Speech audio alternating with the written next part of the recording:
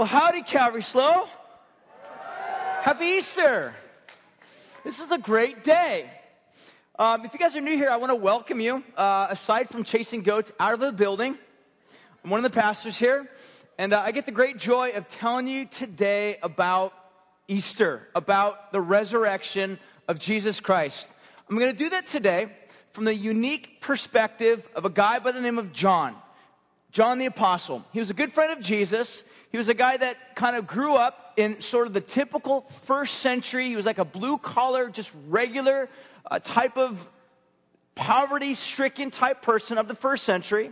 He grew up around a lake called Galilee, and he was approached by Jesus at one point of his life to ask by Jesus to follow him, and then John began to follow Jesus. He became what was called a disciple, which was basically a student.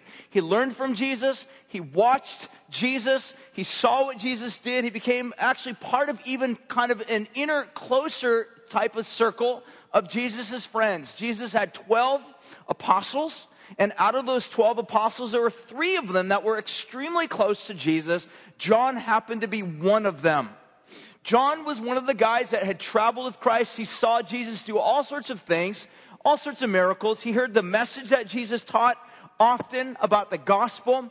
He heard what Jesus talked about in terms of him one day at some point dying, even though he didn't quite understand it, and rising again, even though he was still somewhat in the dark. John followed faithfully Jesus all throughout Jesus' ministry, which extended for about 3 years. On the night that Jesus was betrayed, Jesus enjoyed a meal with his disciples. John happened to sit in the place of honor right next to Jesus. When Jesus ultimately was hung on the cross, John was the only male friend of Jesus, one of Jesus' friends who happened to be a guy that was hanging around at the foot of the cross. Everybody else was a female or his mom. John was a guy that had close friendship with Jesus. In a lot of ways, he was like Jesus' younger brother. And John was very familiar with all of the types of miracles and ministry that Jesus had done throughout his life. And John actually chronicles the story of Jesus in what we now typically call the Gospel of John. What I want to do this morning with you guys, I want to look at the unique perspective of John about Jesus' life on one particular occasion when Jesus was coming near the end of his life, prior to him being turned over to the authorities, arrested, and then Jesus would have been crucified. Shortly before that happened, Jesus comes into the city, into an area called Bethany. It was a place where one of Jesus' good friends lived, a guy by the name of Lazarus. And John had 2 sisters, Mary and Martha. To set the stage for you, the passage is in John chapter 11. I'm going to read you the verse in just a second here, but I'll give you a little bit of the background first. Jesus comes into the city, and he realizes that Lazarus has already died. And when Jesus comes into the region, he's approached by John's sisters, or Lazarus' sisters, and as he begins to talk with them, they're frustrated, they're bummed. Because basically, according to one of their words, they said, look, Jesus, if you had been here, my brother Lazarus would not have died. There was a faith, there was a trust that Jesus would have been capable to actually raise Lazarus from his sickness prior to him actually having to die. But this was part of Jesus' whole plan. John, the way he oftentimes writes, he writes with sort of a little bit of a twist. In other words, there are little surprises all throughout John's gospel writing. This happens to be one of them.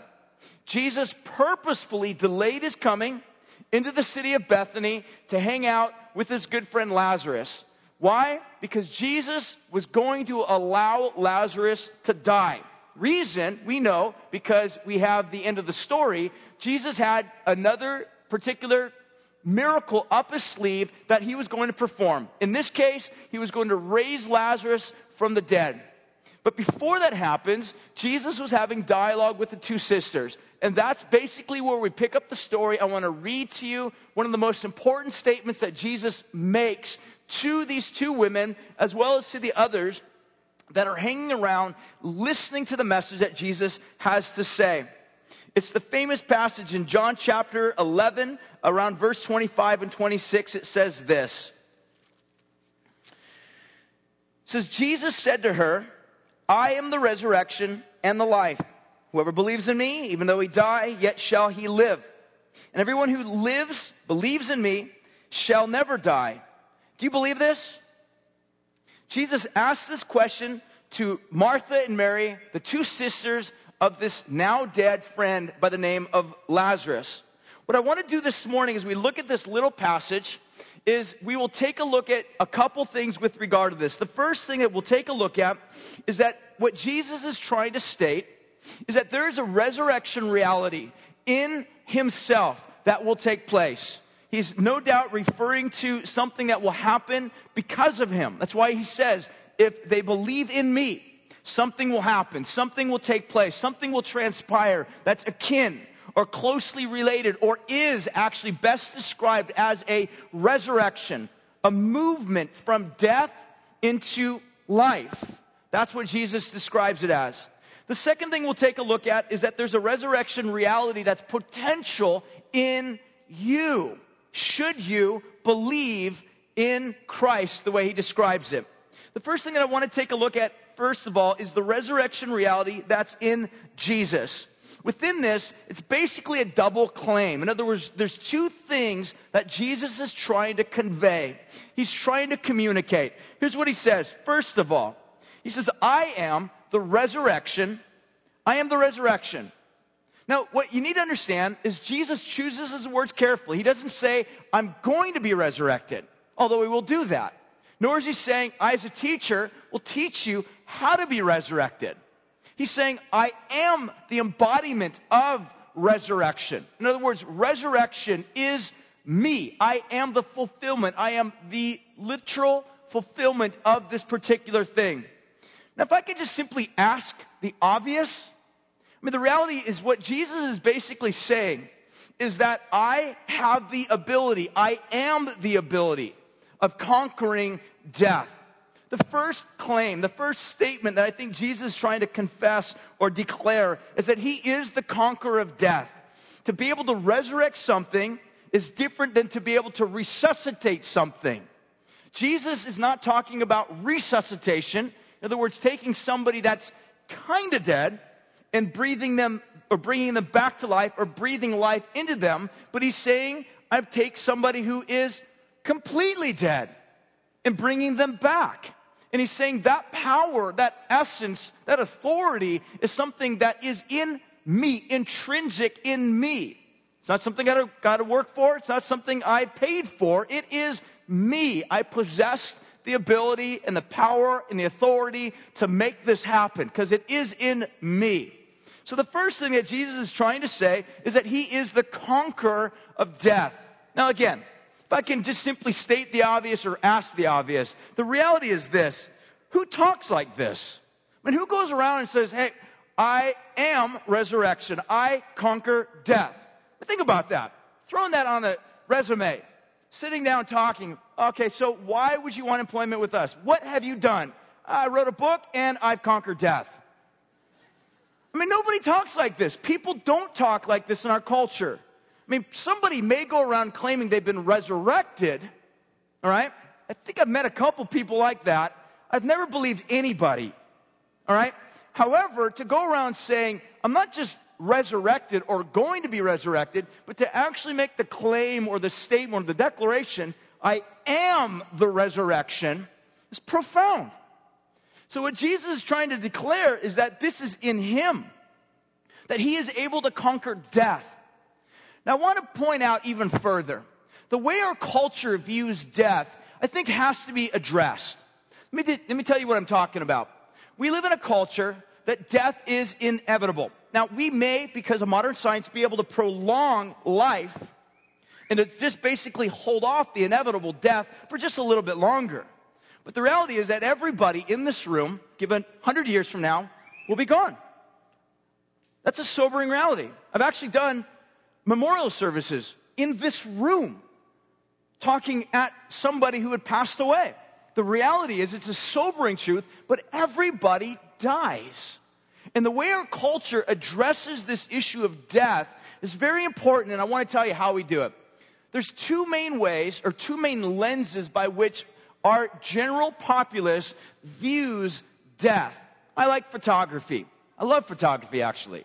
And with photography, everything the way that you turn out, or the pictures that you make, or the pictures that you take, will be affected, will be impacted by the type of lens that you have on your camera.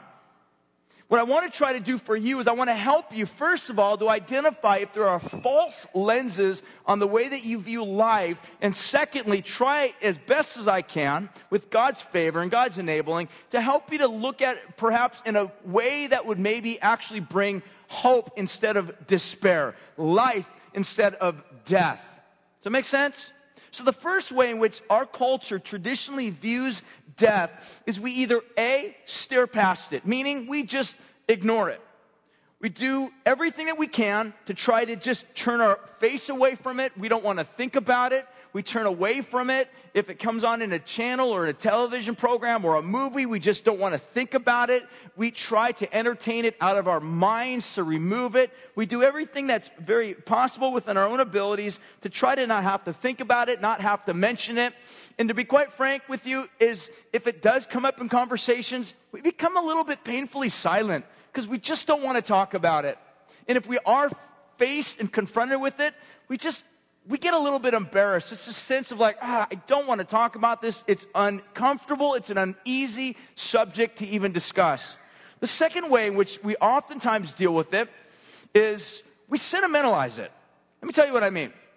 Rather than simply dealing with the inevitable and trying to avoid the inevitable, what we oftentimes do is we sentimentalize it. Meaning, we'll say things like this: it's just part of the circle of life. Death is natural. Death is just the conclusion of a life well spent. And what I basically want to say to you is this, is that the third lens that I want to present, I want to try to help you to think about, is the way that the Bible addresses the subject matter of death. The way that people who believe in God, we don't ignore it because it's there in our face. Secondly, we don't sentimentalize it because, quite frankly, death is our enemy. It is our enemy. This is why Paul the Apostle writes about this in 1 Corinthians 13. He says, the last enemy to be defeated will be death. It's not our friend. Don't make friends with it. Don't shake hands with it. This is why Paul gets really emboldened. And he's like, death, where's your victory? It's like Paul is staring death in the face and he's challenging, he's calling it to the octagon. He's like, we are going to the mat. That's where we're going, death. And Paul's not saying that as a man who has authority in himself. He's saying it as a man who has authority because Christ has conquered death. When Jesus states, I am the resurrection, he's basically stating, I have conquered death. So my encouragement to you would be to, one, don't just simply ignore it. Don't live in despair. Don't sentimentalize it. Don't shake hands with it. Don't come to grips and just say it's just a normal thing, because it is not normal. It is an enemy to humanity. It is an enemy to life. This is why when death happens, we always typically say the same thing. We shake our heads in shame and we're like, so sad. They were just in the prime of their youth. Even if they're like 90. Like, dang, too short. They had a lot longer left to live. Yeah, like 4 months. I mean, the reality is this, is that we try as best as we can to either ignore it, to sentimentalize it. But the way that the Bible addresses it is it simply says, no, we don't sentimentalize it. We don't ignore it. We address it, but we address it in a way by which Christ addressed it, meaning Jesus says, I have conquered death by conquering the grave. That's his whole point. What you need to understand really clearly is that sin and death really simply are evil twins that share the same DNA. Milton says this in Paradise Lost, referring to Jesus' death. Here's how he describes it. I love the way he puts it. He says this act shall bruise the head of Satan, speaking of his death, crush his strength, defeating sin and death which are the two arms of Satan. Love that. Sin and death, they go hand in hand. The way that the Bible describes it is this, that sin is in this world as a result of rebellion. But as a result of rebellion and sin is death. Death is the necessary consequence that comes as a result of sin. So here's the deal. Here's the way the Bible addresses death. Is it approaches the root. And the root of death is sin. The root of death is sin. Sin is sin is this. It's the de-godding of God. If I can just be as simple and as plain with you as this, sin is de-godding. It's the de-godding of God. It means that for me in my life, the way that I think, the way that I approach life, the way that I have sort of my view of this world and outlook on life, the question is this: do I live as an end unto myself? That's de-godding God. It's basically saying I don't need God. I'm not dependent upon God. I don't need His help. He's done really nothing for me. I've done it all. It is the de-godding of God. And that action, that activity will ultimately lead to death. Let's give a round of applause because the heater's finally off. Praise God. Does not feel like hell in here anymore. Anyways, the de-godding of God is what sin is. Sin is ultimately ending and ends up in death. This is why Paul the Apostle would say something like this. In the book of Romans chapter 3 verse 22, he says this: righteousness, in other words, God's gift, God's favor, God's kindness, God's mercy, God's character. This is what Paul says. God's character, mercy, kindness, favor will be given to you. Here's how. He says, by being counted to us who believe, who trust in Jesus Christ, who raised Jesus from the dead. Here's what Paul says in verse 25. Jesus was handed over to die because of our sins, and He was raised to life, and He was made right. And because of Jesus being raised to God, to the right hand of God, he says He has made us right with God. So Paul addresses both right arm and left arm by saying both sin and death, its partner, have been dealt with through Jesus. Just 2 days ago on Friday, we celebrated or commemorated the fact that Jesus died. Jesus died. What Paul's saying is that Jesus died for our sins, but Jesus rose again from the dead to demonstrate that God's work is finished, and those who trust in Jesus are made new because sin has been dealt with at its very root. That's really super good news. All right? So the point that I want to make is this, is that by dealing with both of these, it leads to a right relationship with God. That's what he's trying to communicate. By sin being dealt with at the cross, by Jesus rising again from the dead, you've essentially dealt with our two greatest enemies, sin and death. How does that happen? Ultimately through Jesus. That's why when Jesus says to Martha and Mary, I'm the resurrection. I am the resurrection. It comes through me. Life, not just resuscitation, but taking dead people and making them alive. It comes through me. By dealing with the sin that is ultimately foundational to death, death will be dealt with. That's his whole point. It's oftentimes been described like this. I want to give you a picture in your mind. It's like a receipt. All right? That's what raising again from the dead is about. It's like a receipt. Imagine this. If you go to a store, you buy something, and yet you continue to shop. You need a receipt. If you're stopped by somebody who says, did you pay for this? We're going to arrest you. You have goods in your bag. And what do? You whip out the receipt. You're like, you can't arrest me. I got the receipt. The resurrection of Christ is a very bold statement to all of the world that even though our sins put Jesus to death, God raised Jesus from the dead as a gift of life, causing us to recognize that act 2,000 years ago that we celebrate today on Easter is the receipt. Do you have that receipt? Do you know that receipt? Is it in your life? Do you understand that?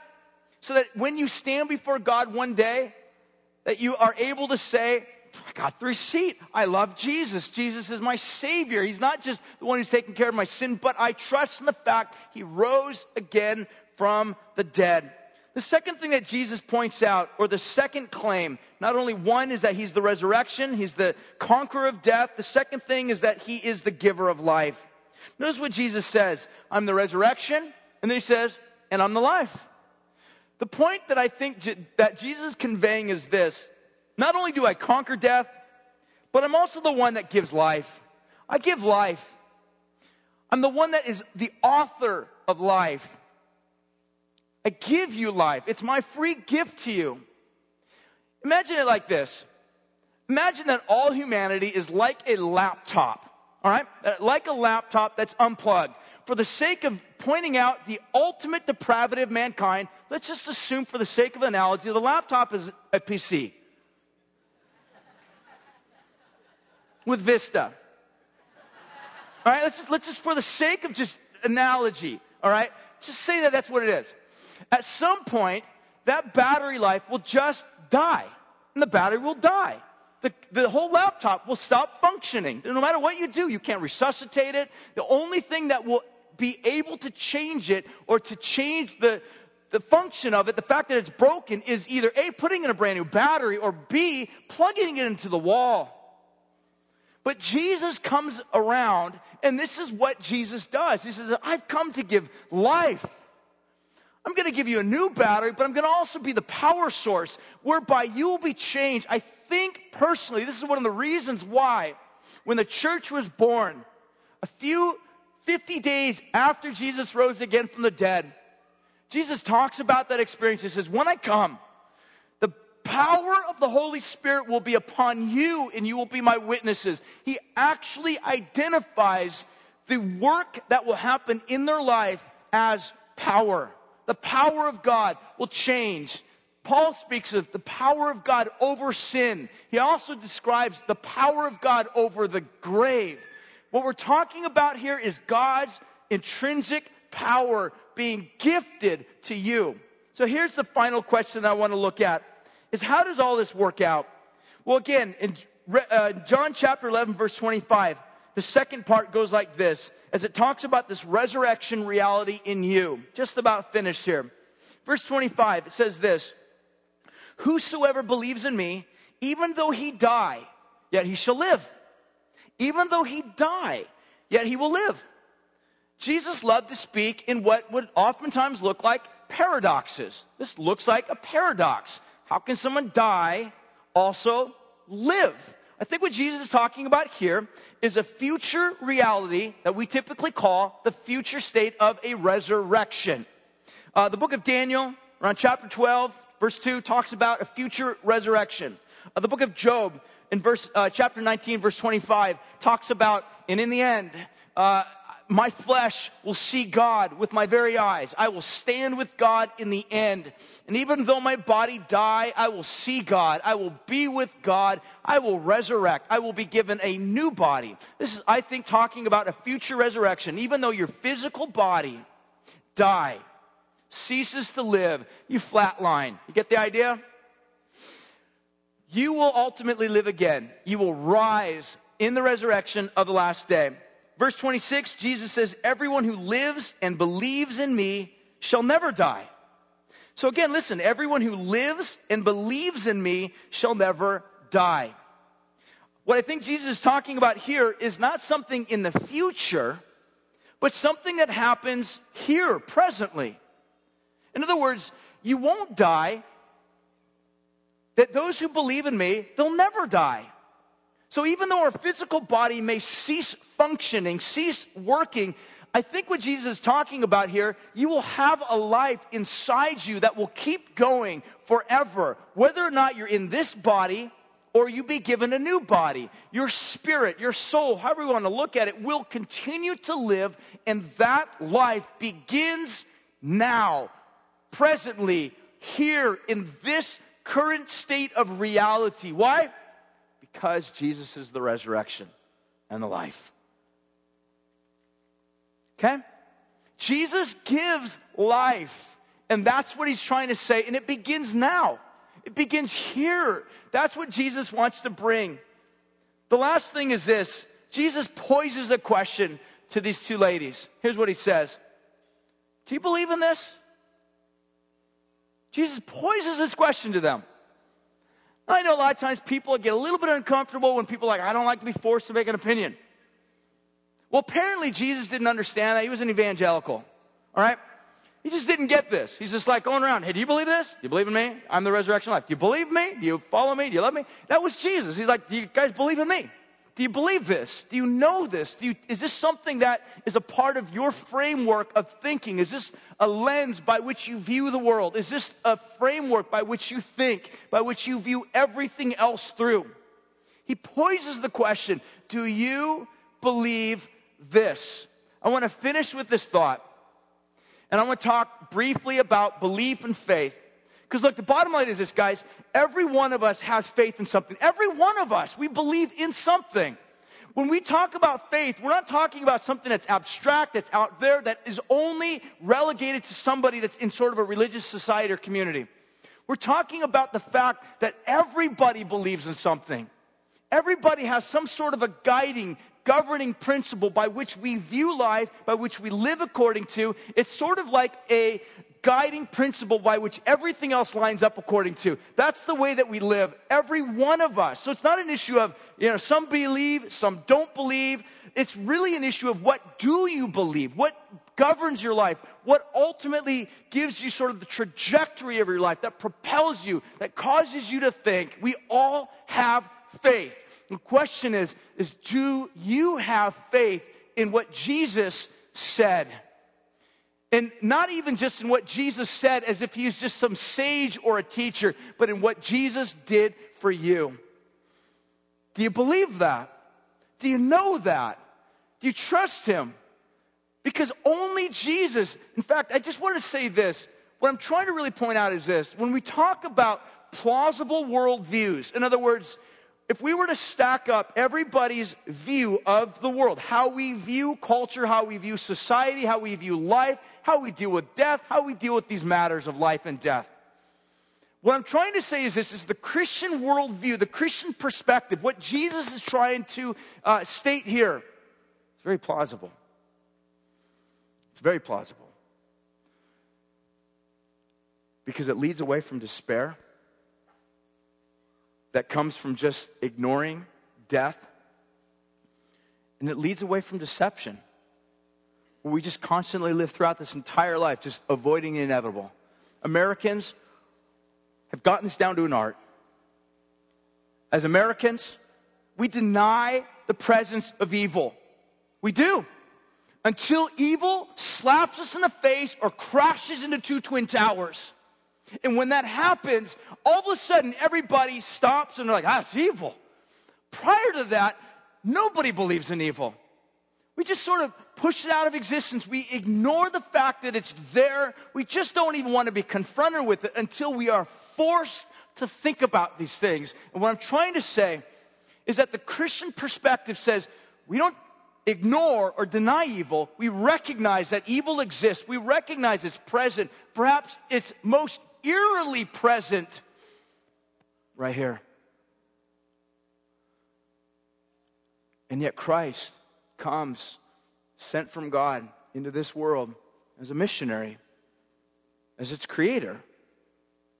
It's kind of like Undercover Boss, the program. He's like the undercover boss. Created everything. No one even knows who in the world he is, except for a few select.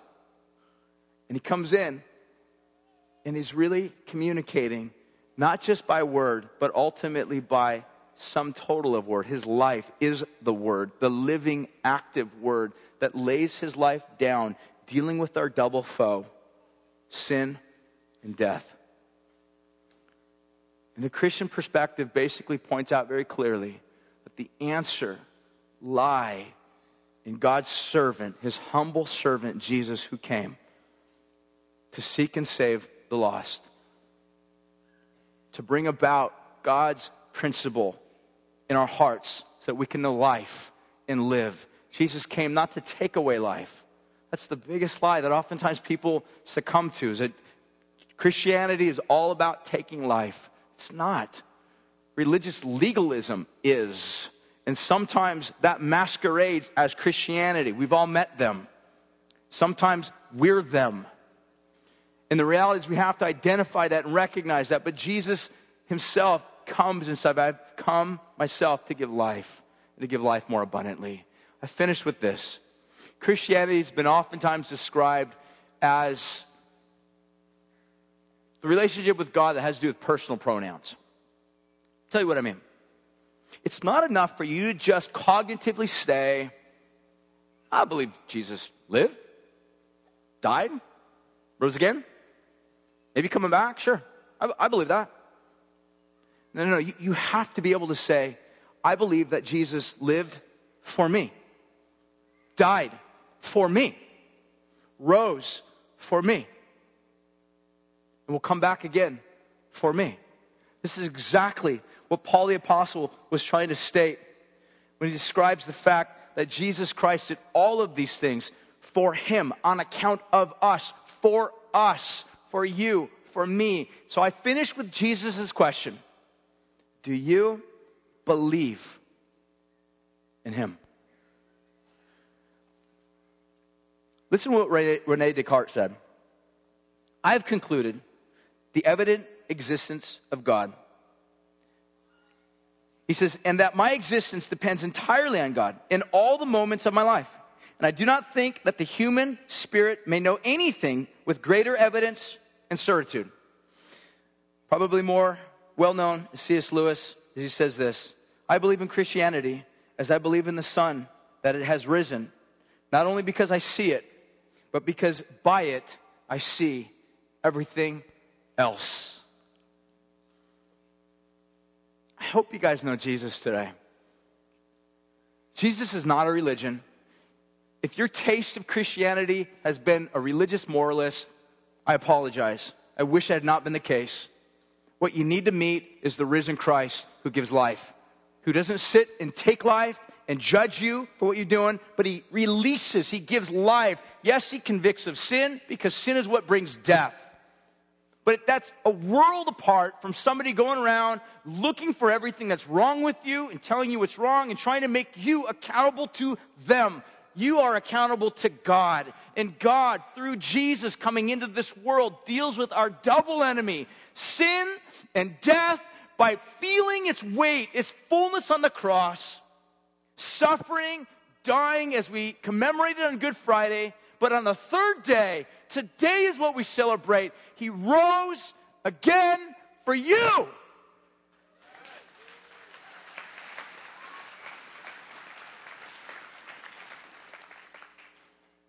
Do you have that receipt? Is it your Savior? Is it your Christ? Did he die your death? Did he live your life? Did he rise for you? We're going to respond right now.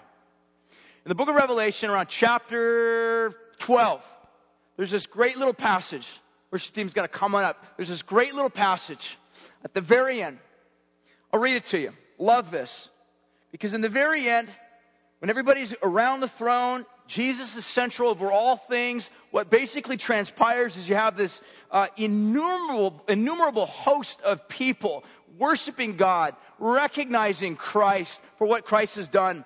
And basically what takes place is they recognize that victory and triumph and conquering comes through Jesus. And it basically says that they triumphed, they conquered, they were victorious because of the Lamb of God who was slain. It's Old Testament language for saying God's Son, Jesus, suffered horribly for you and yet rose again for you and is now seated on the right hand of God, ultimately, supremely over all things.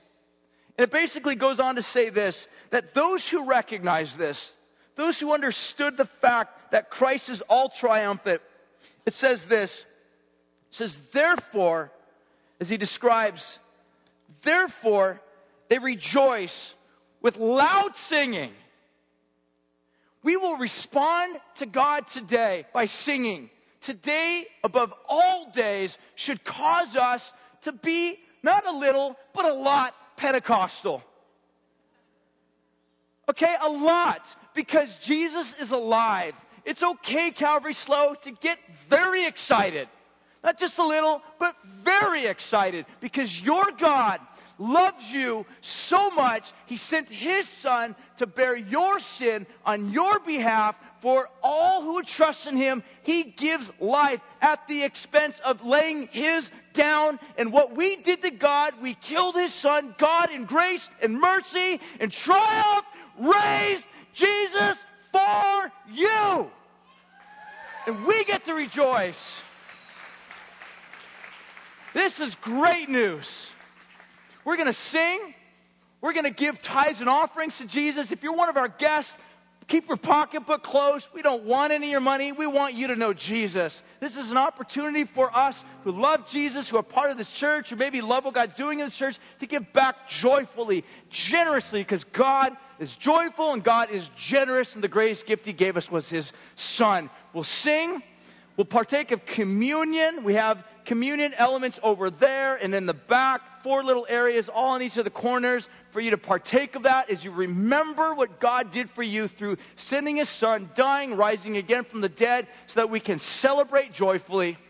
If you're not a Christian here today, the greatest way for you to respond would be for you to trust, put your faith in Jesus. Loves you, died for you. I hope you know that today. I hope you come to know that today. And if you don't know that today, that you would come to see that Jesus is even greater than any other faith system that either we've created ourselves or has been handed down to us through the ages since the beginning of time from the garden. I hope you know the grace, beauty, glory of God through His Son and Savior, Jesus, whom God raised from the dead for you. Jesus, thank you for the cross. Thank you for rising for us. Thank you for giving us life. And thank you, Father, that the gift of God comes by just humbly trusting and loving you. We don't deserve this. God, it was you who pursued us. We ran, we fled. And yet, God, in great love, you kept pursuing. Some of those are even here right now, whom you love, you've pursued. God, that you want to open their eyes and cause them to stop running, and to confess their sin, and to ask you to wash them and cleanse them, to be made right in relationship with their Creator. We sing, we rejoice, we give, we partake of communion, all out of response to your initiation